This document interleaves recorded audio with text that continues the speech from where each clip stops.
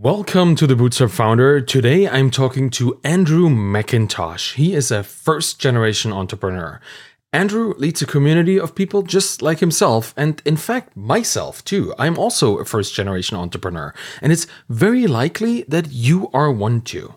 Andrew and I talk about dealing with families that don't understand why we do what we do, finding the people just like ourselves, and how we can build profitable communities to help our peers that really need help.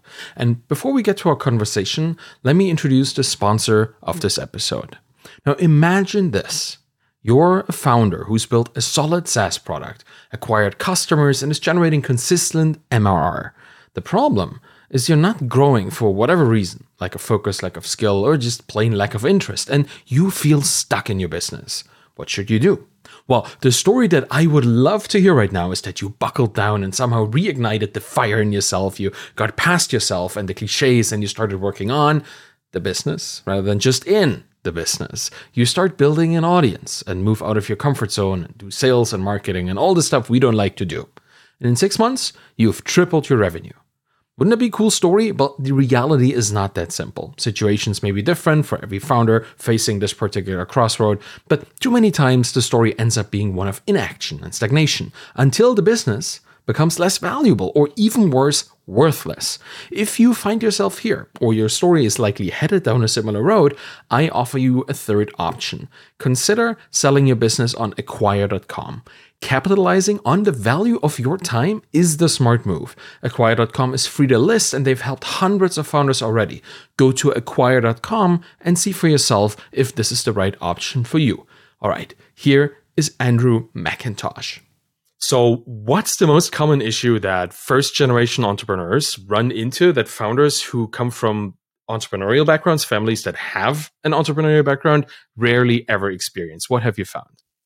Well, for me, this all starts back in 2006 when I started my business. I got connected with this other guy who was a few years younger than me. And it turns out he was a second-gen entrepreneur. I'm a first-gen.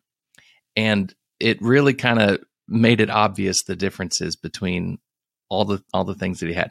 And let me preface this by saying, I'm not going to mention this person by name, but he was undoubtedly a hard worker. He was undoubtedly smart, but he had all these advantages that I didn't have. So what I mean by that is every time I talked to this guy, I would see him probably every month or two. And in 2006, he was building websites for a living. And if you'll recall, in 2007 is when the iPhone came out, right? So he pivots to, I don't do websites anymore. Now I do apps. And every time I see him, he's on to some other completely different, wildly different app idea. And it would never, whatever he had would never last more than a month or two. And I was always like, man, you need to sit down and just focus. Just stick with something. Just stick with one thing and do it really well. Well, then one day this guy, he falls off the face of the earth. He doesn't respond to calls or texts or anything. I don't know what's happened to him. And then I find out through the grapevine, he's already sold his business for 7 figures. This is in 2008, probably. And I was like, what gives? How, at this point, I'm 3 years into my bootstrapped business. I'm an IT guy by trade, so I'm just fixing people's computers. But a few years into my business, I'm still doing this full time and then cleaning offices with my wife after hours. Like, we're just barely scraping by. He's already sold his business. He's like 26 years old and early retirement. And I'm like, what gives? So come to find out after the fact, his dad was the CEO of a pretty sizable company here in town. And his dad was floating him financially. He was covering his apartment and all of his personal expenses. So this guy actually it's like he had 50 darts in his hand and he could just keep throwing them until he hit a bullseye. Whereas I'm standing over here going, I got one dart, man. I got one shot at this, And so on reflecting on that now, just kind of looking back, it's like, again, not trying to minimize what he's doing, because if he wasn't smart and hardworking, like, this never would have taken off, right? But he was able to get connections. His dad was able to pull some strings, help him find his first few clients. Here's my accountant. Here's my lawyer. Here's how you set up an LLC. Here's how you market yourself. Here's how you sell. Here's the education you need to be able to develop apps. Here's All these things, none of which did I have when I started my business, right? So for me, being the first in my family to start a business, my parents were like super proud, like, and supportive, which was awesome. I'm very, very grateful for that. But in terms of mentorship, support, advice, connections, financial backing, I had none of that whatsoever. So in the long term, I think it was actually a good thing for me because it's kind of that bootstrapper mentality.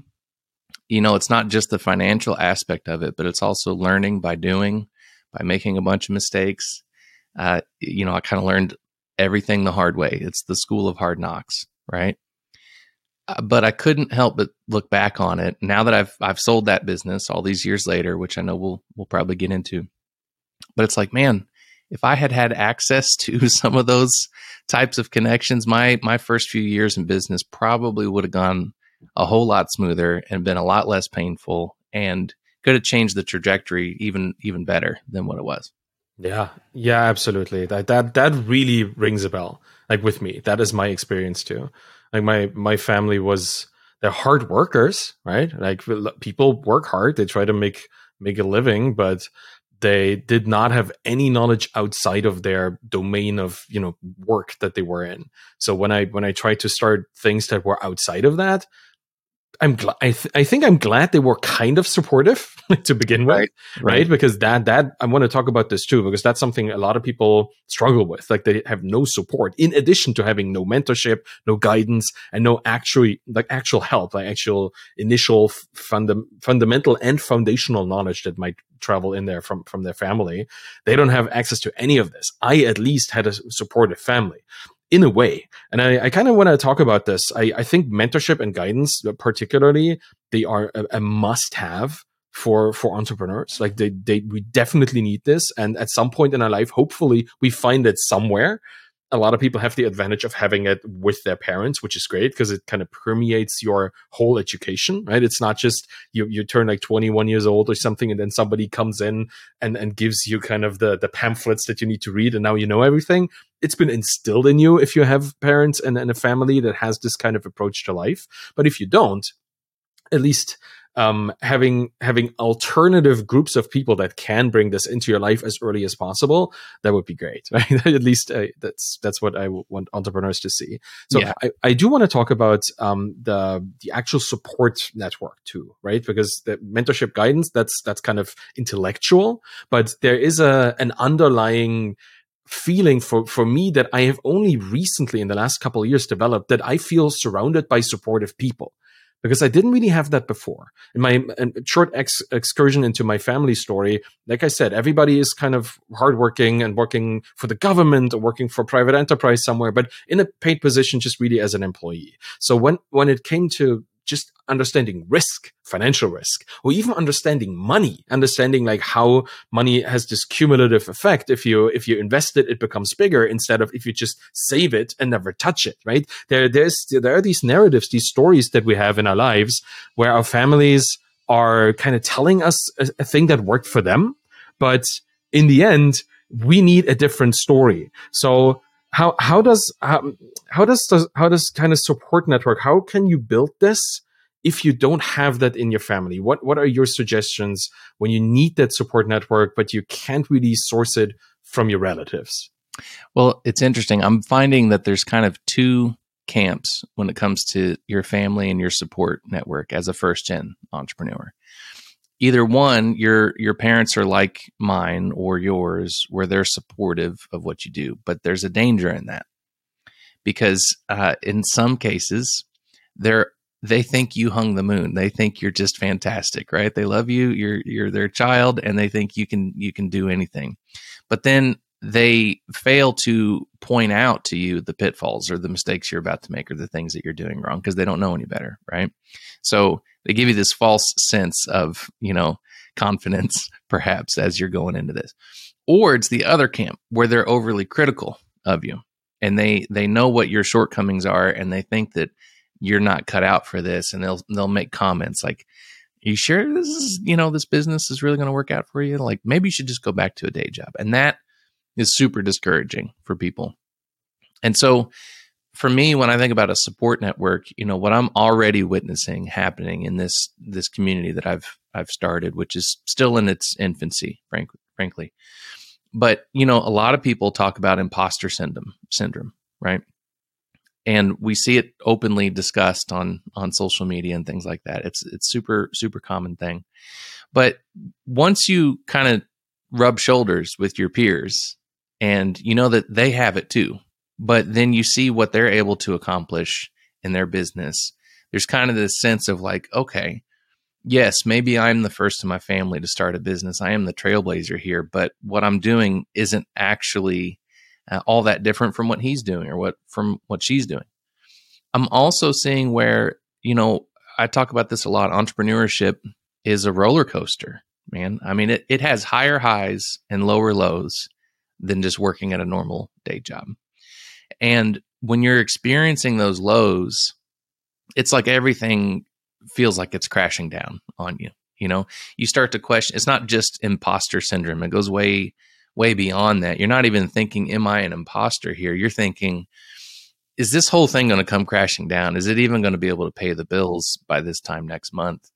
And all that self-doubt starts to creep in, then that can actually lead to depression, where you find yourself struggling to get out of bed. So when you're talking to people who aren't entrepreneurs, then all they're focused on is the fact that, yeah, you're depressed and here's how we can, try to fix that or whatever.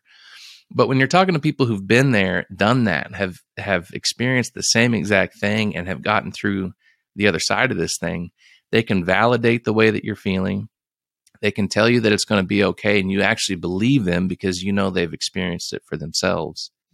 And it's like that can make or break your mental and emotional, outlook on whether your entrepreneurial journey here is actually going to, fall off a cliff, or if it's actually got a happy ending on the other side.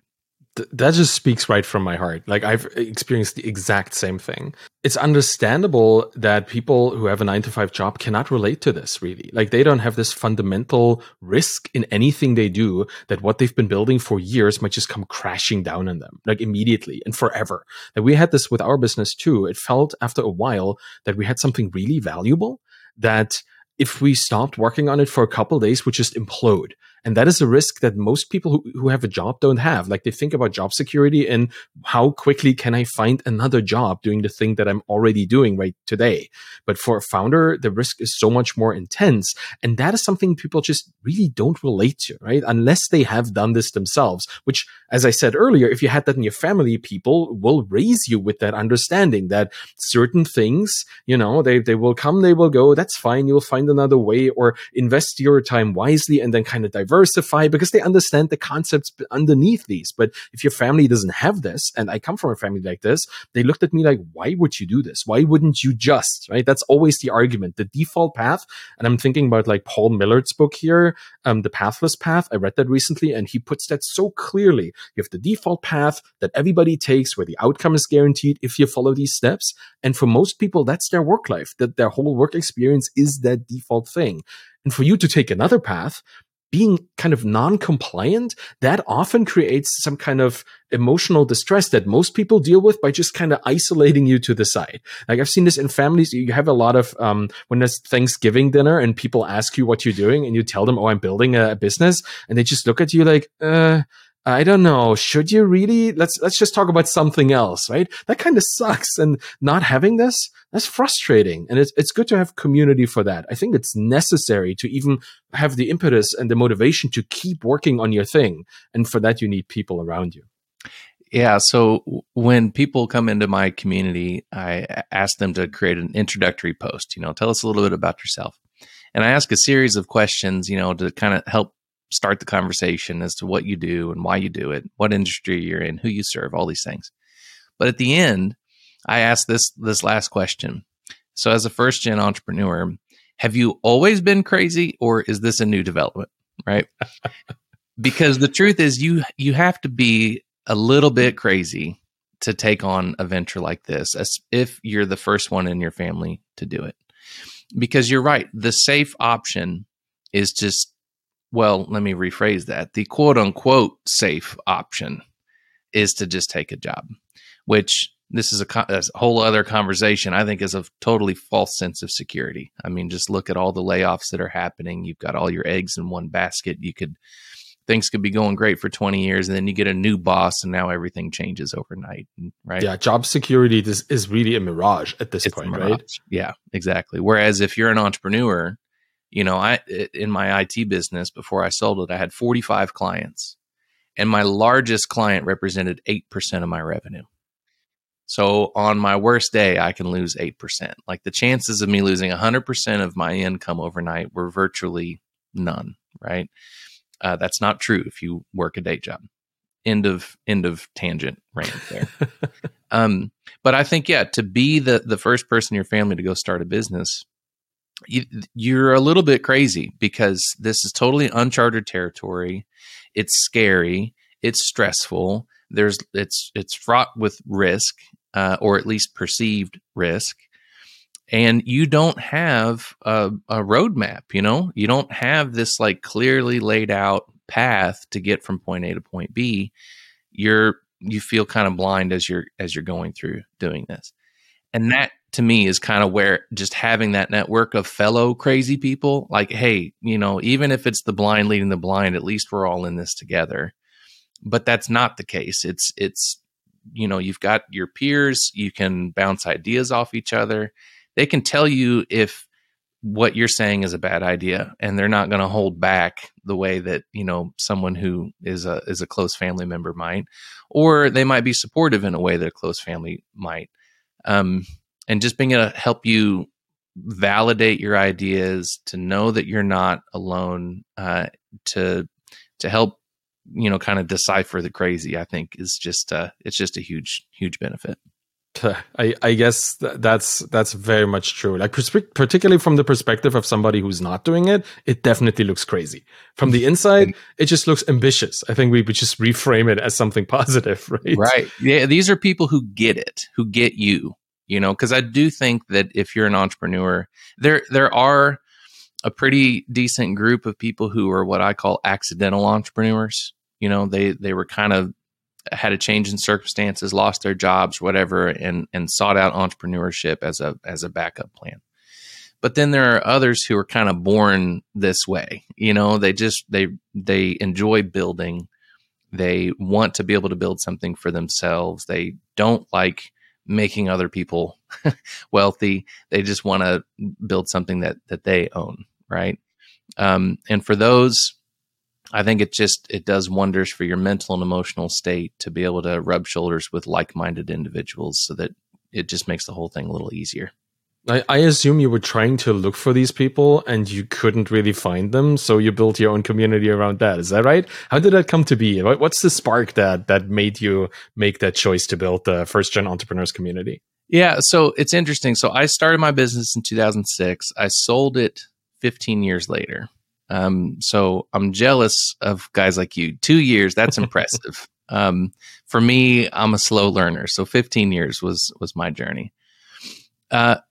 I actually hired a business coach, though. After I had been in business for about 6 or 7 years is when I hired this guy. And it was awesome. Like, I finally had that. He was like a father figure in a business sense. And it did wonders for my mental and emotional state. Like, I'd be freaking out about something, and he would help me understand, like, this is not as big a deal as you think it is. And here's why. And here's what you need to do. He was like the psychiatrist. I could lay on the couch, so to speak, and just, pour my heart out, because you can't share these things with your employees. You'll freak them out. You can't share these things with your family because they won't understand. And it was just like, it was phenomenal. I would absolutely recommend that someone get a business coach. But here's the problem. I would have hired him much earlier in the process if I could have afforded it. He was like $1,000 a month, and that was a decade ago. And that was his discounted rate because I was still small potatoes and he was trying to help me out. And I couldn't help but think, what if I had had access to that type of mentorship and support from day one? Like, my first 5 years would have been completely different. And so after I sold my business and I was thinking about what I want to do next, I kept kind of reflecting on that. And reflecting on that story I told you earlier about that second gen entrepreneur, I actually was describing myself as a first gen entrepreneur. I just kind of, after repeating the story enough times, I kind of coined that term, and immediately had people send me DMs like, "Hey, I've never heard it put that way, but I'm a first gen entrepreneur." And then you instantly realize we all have these same emotions and these same struggles in common.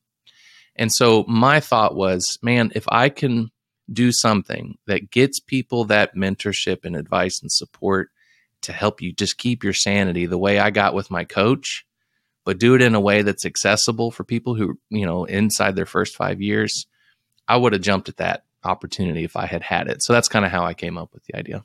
That makes a lot of sense. Like, that's just yet another way of an entrepreneur finding a lack somewhere, just filling it with a product or with a thing, right? A solution to a problem. I love this. And I love the coach thing always. It blows my mind to just only have learned about this over the last couple of years. Like I'm like almost 40 now. And most of my life, I thought I could do it all, or I had to do it all. I had to be able to do it all, deal with it all, just all by myself, and nobody should need to help me. Otherwise, it wasn't my accomplishment, which is obviously bizarre. So thinking about coaching or therapy, I kind of feel that coach of yours is both therapist and coach at the same time. That should be way more normalized. And there should be also more accessible ways like the one that you're providing for people to get at least a glimpse of this. Just even the presence of it, knowing that it exists, probably changes your mind in a certain way. So I love this. How are you building this kind of coaching, guiding or guidance, mentorship into your community? How are people helping each other there?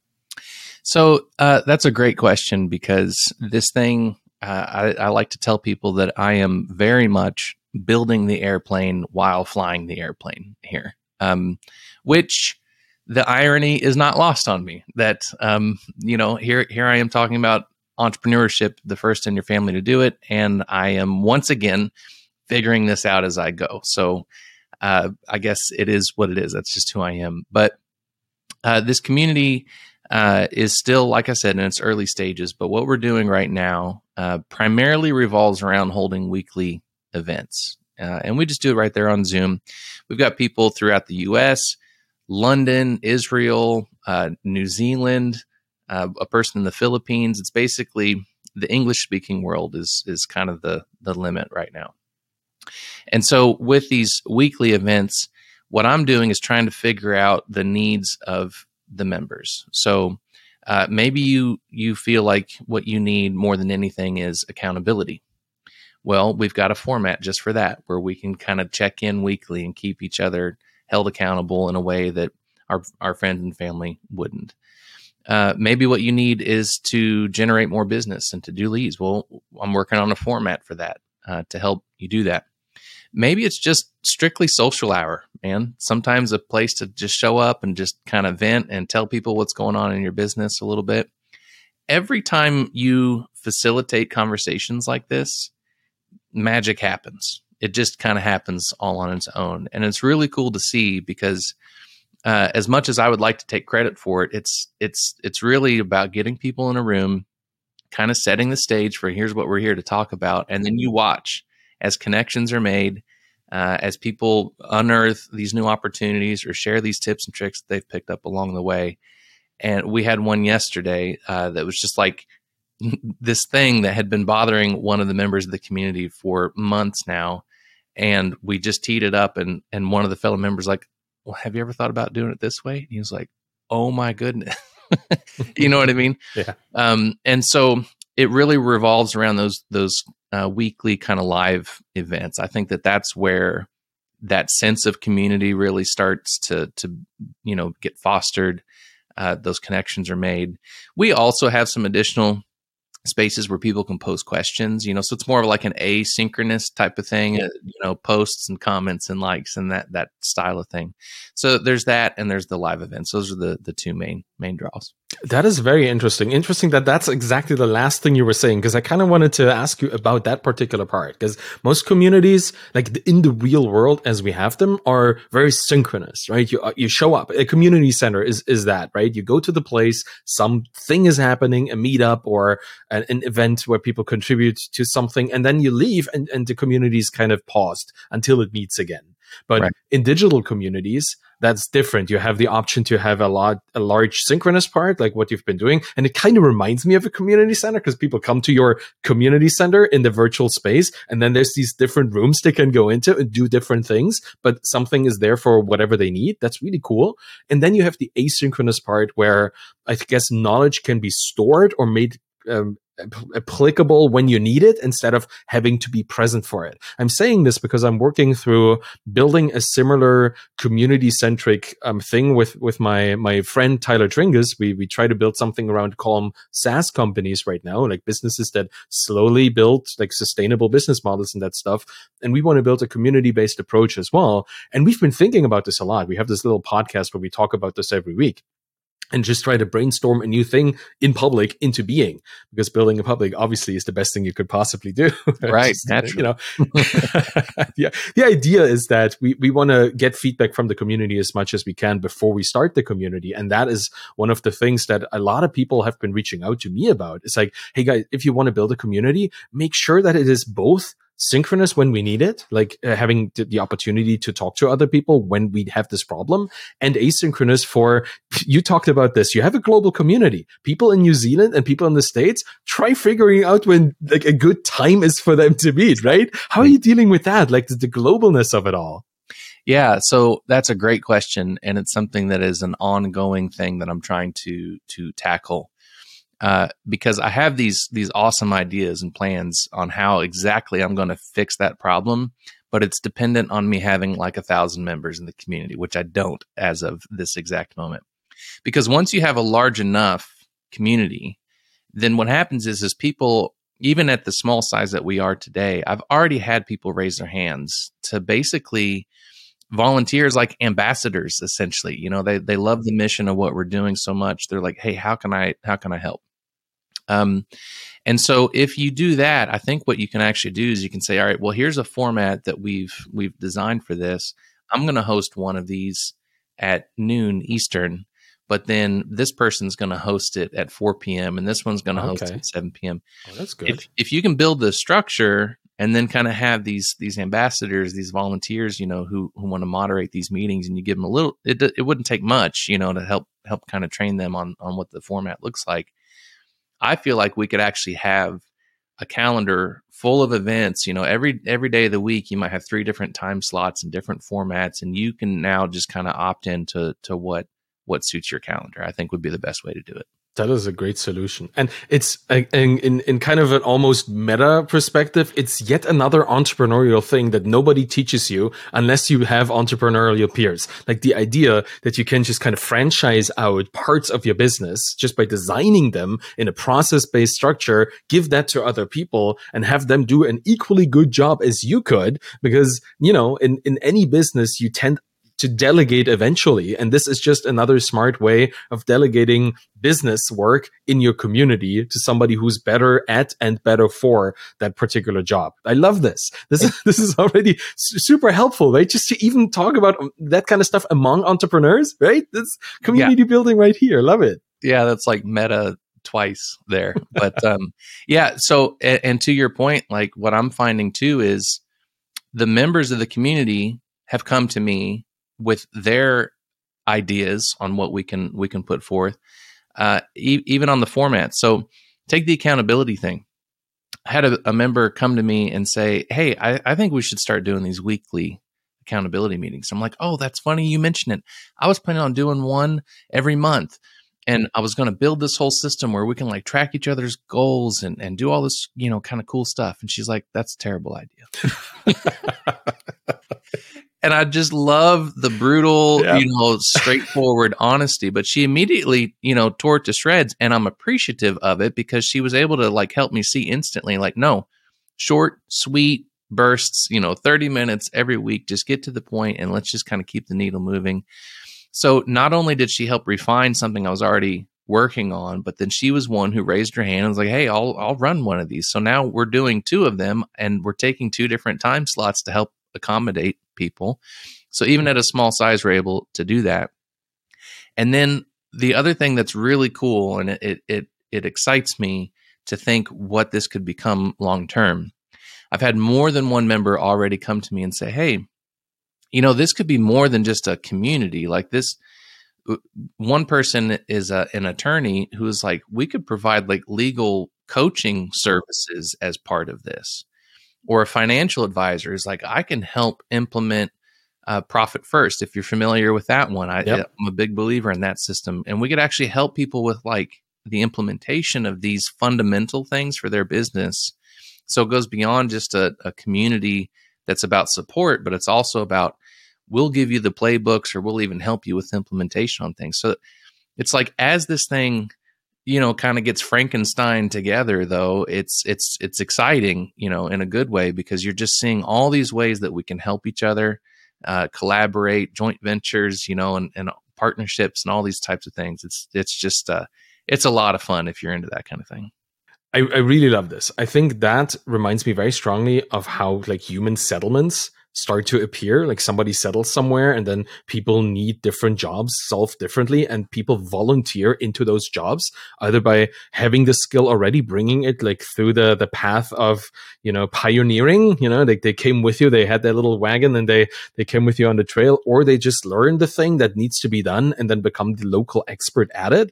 That feels like this community that you're currently building is going from little village that just has a couple people living and farming there to a whole bigger, like a town, a city, maybe even, with specific people doing specific work, but all for the benefit of the local community. That is so awesome to see this happening. So you just made me think of two things, which is awesome. I'm probably going to hang on to this and reuse this a bunch. But so you said you're almost 40, so we're close to the same age.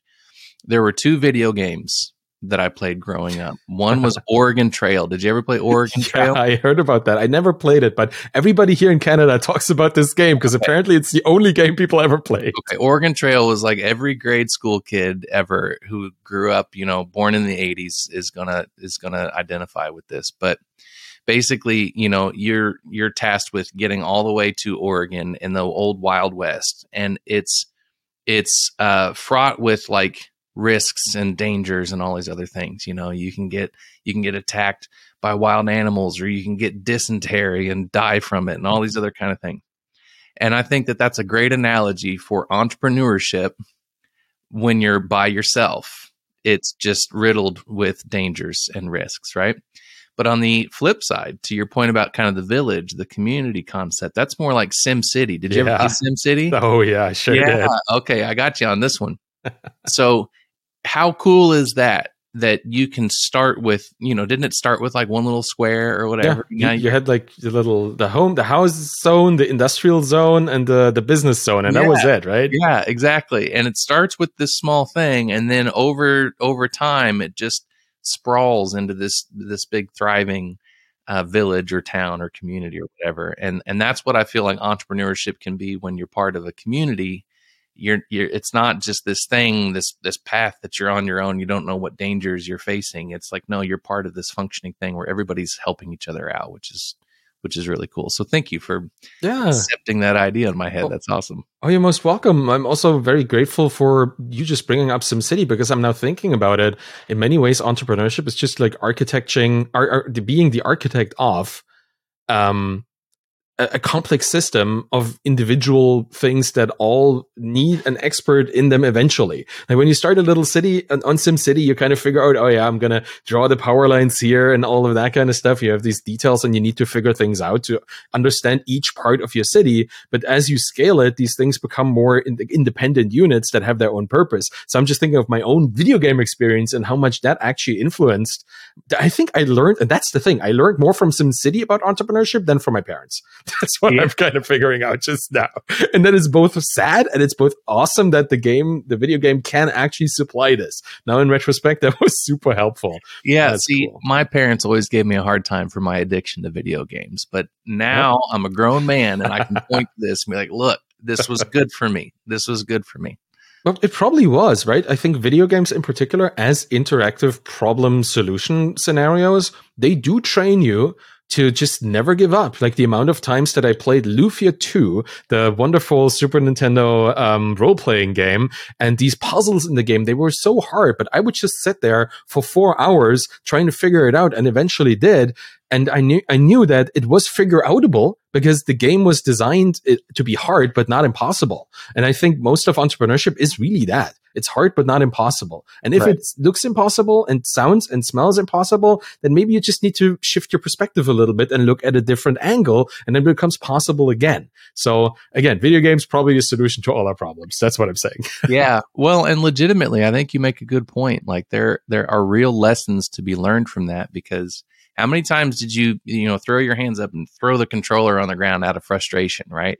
It happens.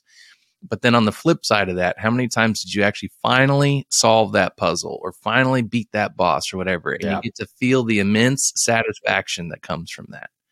And it's like, that's what entrepreneurship does. It is way more challenging than just having a day job. But man, at some point you stand and you look back on what you've accomplished and what you've built, and not just in a monetary way, but just the sense of pride and satisfaction that comes from building something that is truly yours. And it's like that Sim City. It starts small, and the next thing you know, you look back and you've got this sprawling metropolis. It's so satisfying. And I think that, honestly, I think video games in some ways can train a person to understand that it takes that persistency and that grit to kind of keep going until you get to the other end. 100%. I think so. And one thing that I also remember, like among my friends, I really enjoyed like teaching them how to beat the level, right? Teaching them how to beat the boss and how to play something. So that's also something that comes to my mind now that I do a lot of this, like as a person in our community. I feel a lot of entrepreneurs, through having to deal with all of this themselves and having to figure it out, they still have the sense of, I kind of want to contribute this back to people so they don't have it that hard. Do you feel that there's a stronger sense of volunteering in your community than normally is available to people?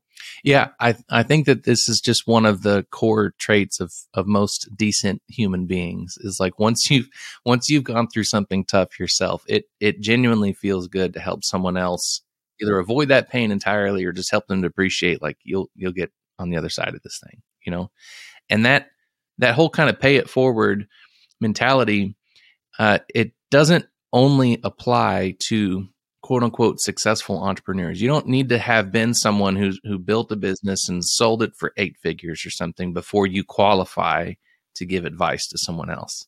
I mean, I've got a couple of people who've reached out to me who are in that category, and they're like, man, I love what you're doing. I'd like to, kind of be like a mentor in this community. That's awesome. I'm all for it.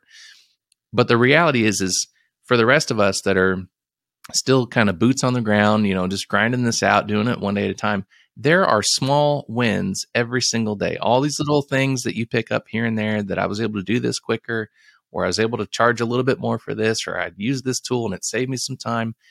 And sharing those wins is super valuable to other people. And then it also brings you a measure of fulfillment to know that you've helped somebody else. And you just being able to foster that it's really cool to see.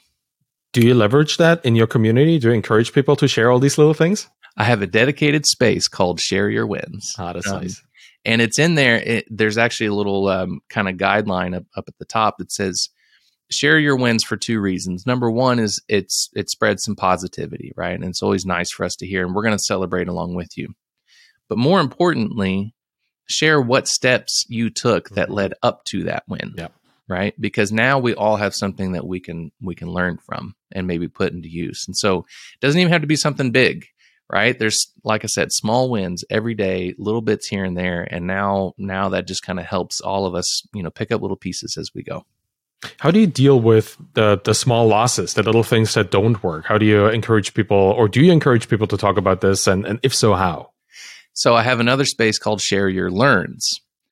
And we don't call it Share Your Losses. That's right. We call it Share Your Learns. That's interesting. So, I personally started the very first post inside that space, where when I completed my first year in business, I got a surprise tax bill that I wasn't expecting. It was $14,000, and I had exactly $0 set aside for taxes. And it just was a big deal, right? Because I went into debt to cover this and put me in the hole and all this other kind of stuff. I still have a bad taste in my mouth from it all these years later. So that space isn't to just share a story, like a sob story, boohoo, woe is me, please feel sorry for me. But it's more importantly, what did you learn from that experience, and how would you do it over again if given the opportunity? And now there's that pitfall. There's that thing that if you come from a family business, that's been built and it's been handed to you, your family is going to have already avoided these pitfalls, and they're going to educate you on what to look out for and how not to make costly mistakes. But if you're the first in your family to do this, you're going to walk right into it because you just didn't see it coming. How could you? You've never done this before, right? So sharing your learns, that's another, super valuable thing that is just like, here's the things to look out for, what to avoid. The mistake I made, I paid the price, but I'm sharing it so that you don't have to. That's a good way to rephrase it, right? A loss is only a loss when you don't learn from it. So just rephrasing it into learns immediately makes it useful. That's awesome. I think I'm taking this away from that little part of a conversation. It's just like to look at wins and losses as both like celebratable, celebratory situations. That is really cool. Yeah. I think that's a great way to put it. A loss is only a loss if you don't learn from it. So, yeah, well put. Well, let's look at potential wins in the future. I kind of want to know where you want to take this community. Like, what's your long-term vision for this, or if you even have one, because it might just be a community of practice and you see where it goes. But I do wonder, like, where do you want to see, or what do you want to see first-gen entrepreneurs in like 5 years from now? Yeah, that's a fantastic question. That honestly, I'm partially embarrassed to admit this and partially proud to admit this, but like, I'm thinking about this community 24/7. Like, when my head hits the pillow at night, I'm thinking about what I can do to make it better and where it's headed. And then when I wake up in the morning, it's clear I've been processing it during my sleep. Right. And so that's a really good question that I'm still trying to wrap my mind around, like what this could be, because I come from an IT background, right? So at my previous company, we were fixing people's computers. We were fixing their printers. That's not the most like fulfilling thing in the world, if I'm being honest with you, right? Nobody calls you up to say, "Hey, I just wanted to say things are running great, and I love what you guys do." Yeah, that's like right. it was a pretty thankless job. So now with this, it's like the complete other end of the spectrum, where it is so fulfilling to think about the fact that you can make a meaningful impact on someone's entrepreneurial journey. And not to get like too philosophical about it, but like entrepreneurship to me, I come from a middle class, blue collar, Midwest upbringing. And with that came some limiting beliefs. What I thought was good money when I came out of college. What it means to be wealthy, terms like building equity for yourself, like this, none of that was all foreign to me, basically, right?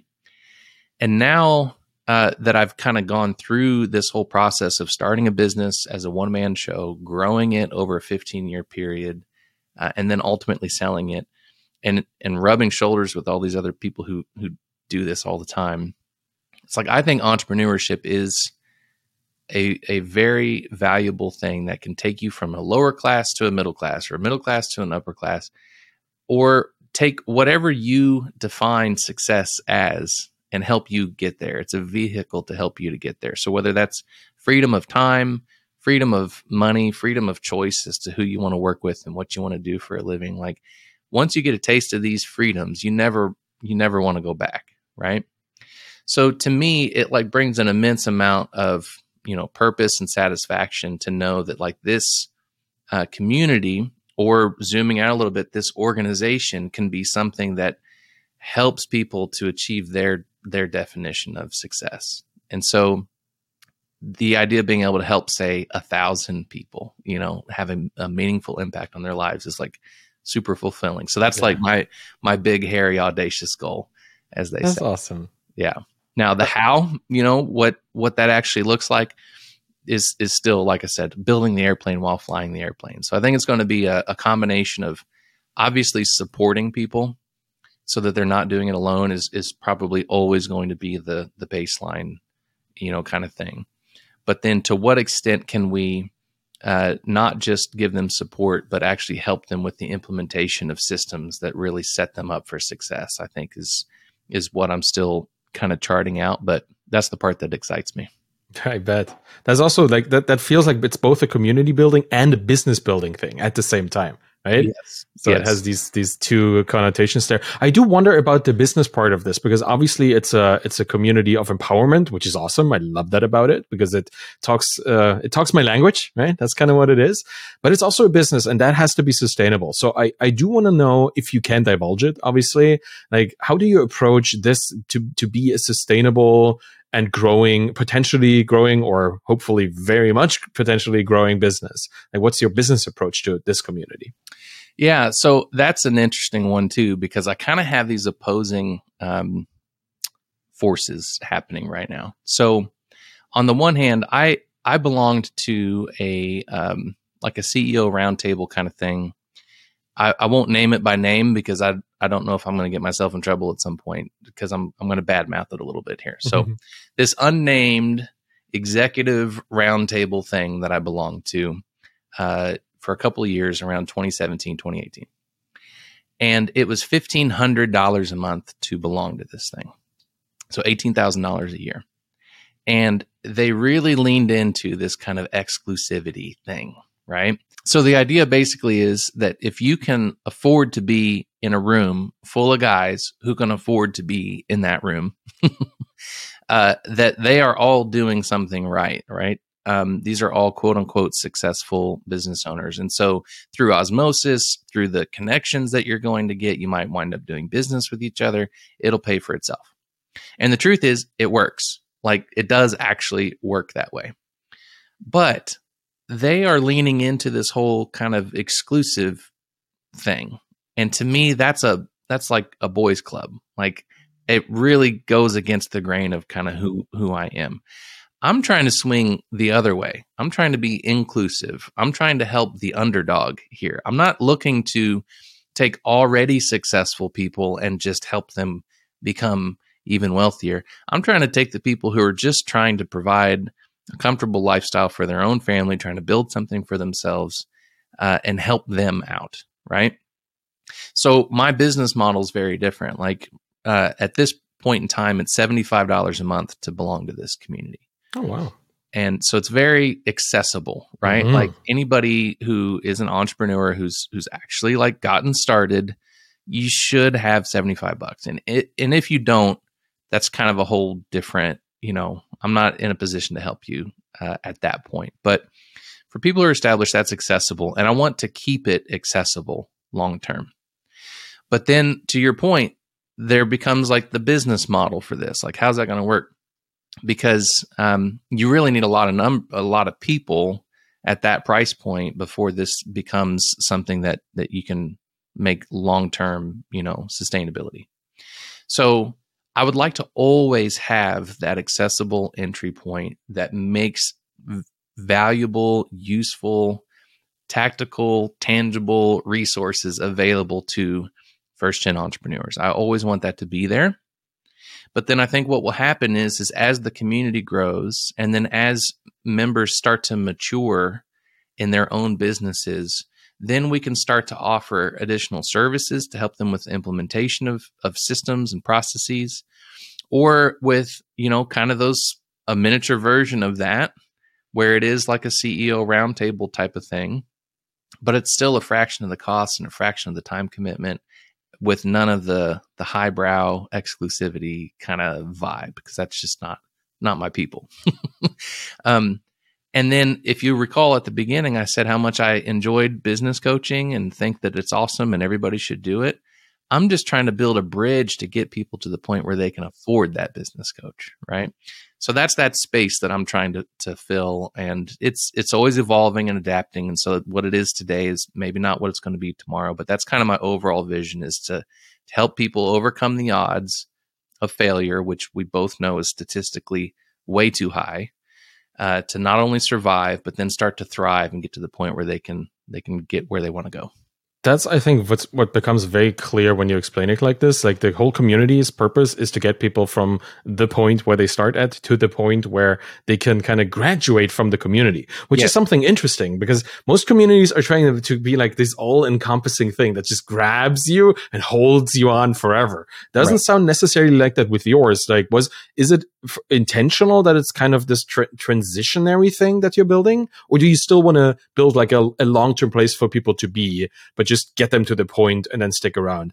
What do you think about that? I think that it is intentional to do it that way because what I have in common with all of my members is we're all first gen entrepreneurs, but we all come from different backgrounds and industries, and that's on purpose because now you can see one problem getting attacked 12 different ways, which is really cool, right?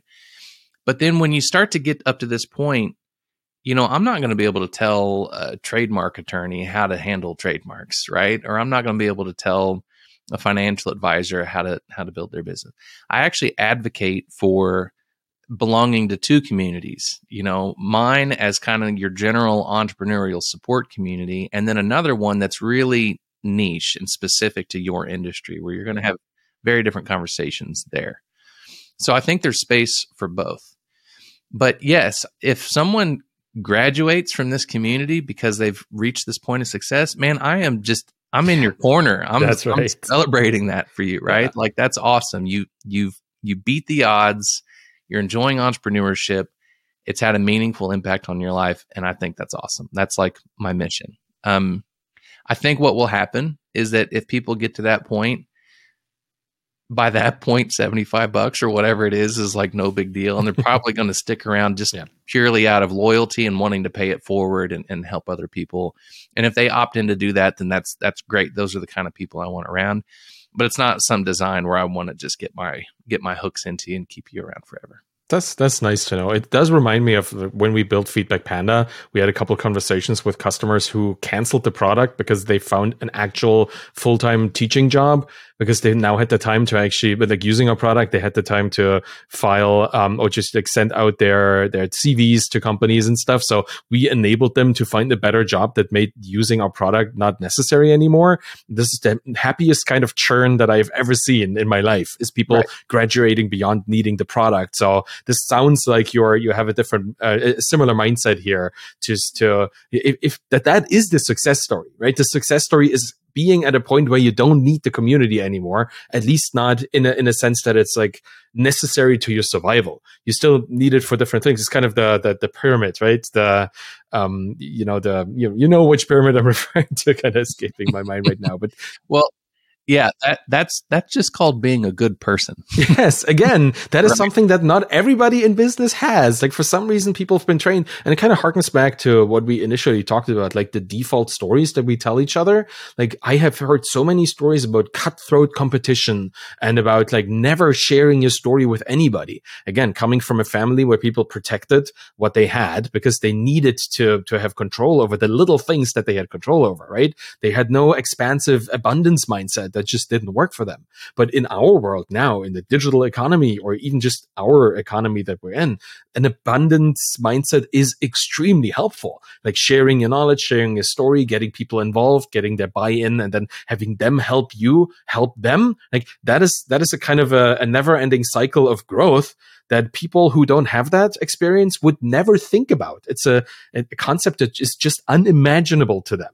So it's nice to have people in a community, and it's nice that you are building this community for people. I'm really, really happy to hear of this, to know that this is a concept, because I am a first-gen entrepreneur, but I've never expressly seen myself as one. It's nice to know that the concept exists, and now I have a phrase to describe it to people. That is really cool.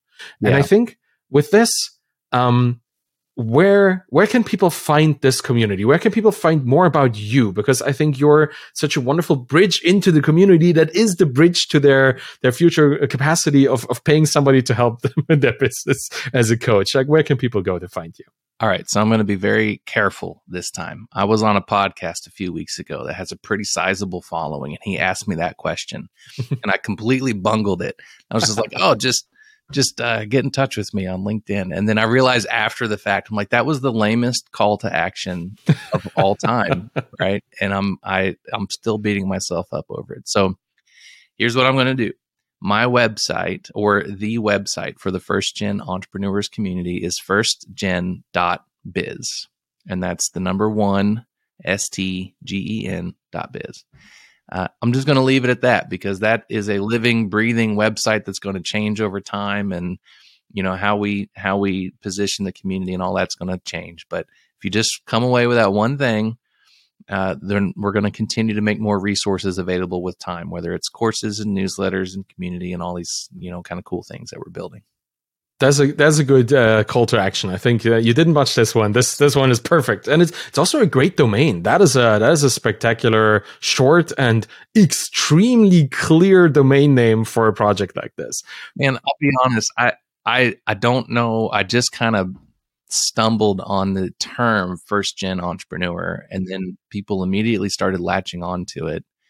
And then I stumbled on that domain name was available. And it just really feels like I fell backwards into this thing, but I love it. I love the brand. I love how it's self-explanatory, and I love how it connects with people. They instantly go, "That's me," and we both know how we feel about our journeys just by a name. So I'm thrilled to have it. Yeah, and I'm thrilled to have had you on the show, because thank you just so much for explaining all these things and letting me dive into your community and learning from you about building community, learning from you about being an entrepreneur and fostering community. That was wonderful. Thank you so much for being on the show. Well, thank you very much. And let me just toss it right back at you. Like the bootstrapped founder, you've got the same thing going there, where the instant I saw that, I'm like, oh, that's me, and what that entails, the emotions that come with it. And that when you go to your website or you listen to your podcast, you're going to get real meat on the bone in terms of the kind of content. This isn't fluff. This isn't frou-frou stuff. It's like, I want to help the bootstrappers, the underdogs, the people that are doing this the hard way, to succeed. And so I think we're both alike. It's why we're hitting it off so well. But thank you so much for having me on the show. An absolute pleasure. Thanks for that too. I'm glad that resonates with you just as much. I should start a community, probably, right? What do you think? Huh? It's a good idea. I'm here to help. I'll give it a go. Thanks right. so much for being on the show. Yeah, thank you. And that's it for today. Thank you for listening to The Bootstrap Founder. You can find me on Twitter at Arvidkahl, ARVIDKAHL. You'll find my books and my Twitter course there as well. If you want to support me and the show, please subscribe to my YouTube channel, get the podcast in your player of choice, and please, please, please leave a rating and a review, a good rating and a good review if you can, by going to ratethispodcast.com/founder. It really makes a difference. Any of these things will help the show in the end. Thank you so much for listening today, and have a great day. Bye-bye.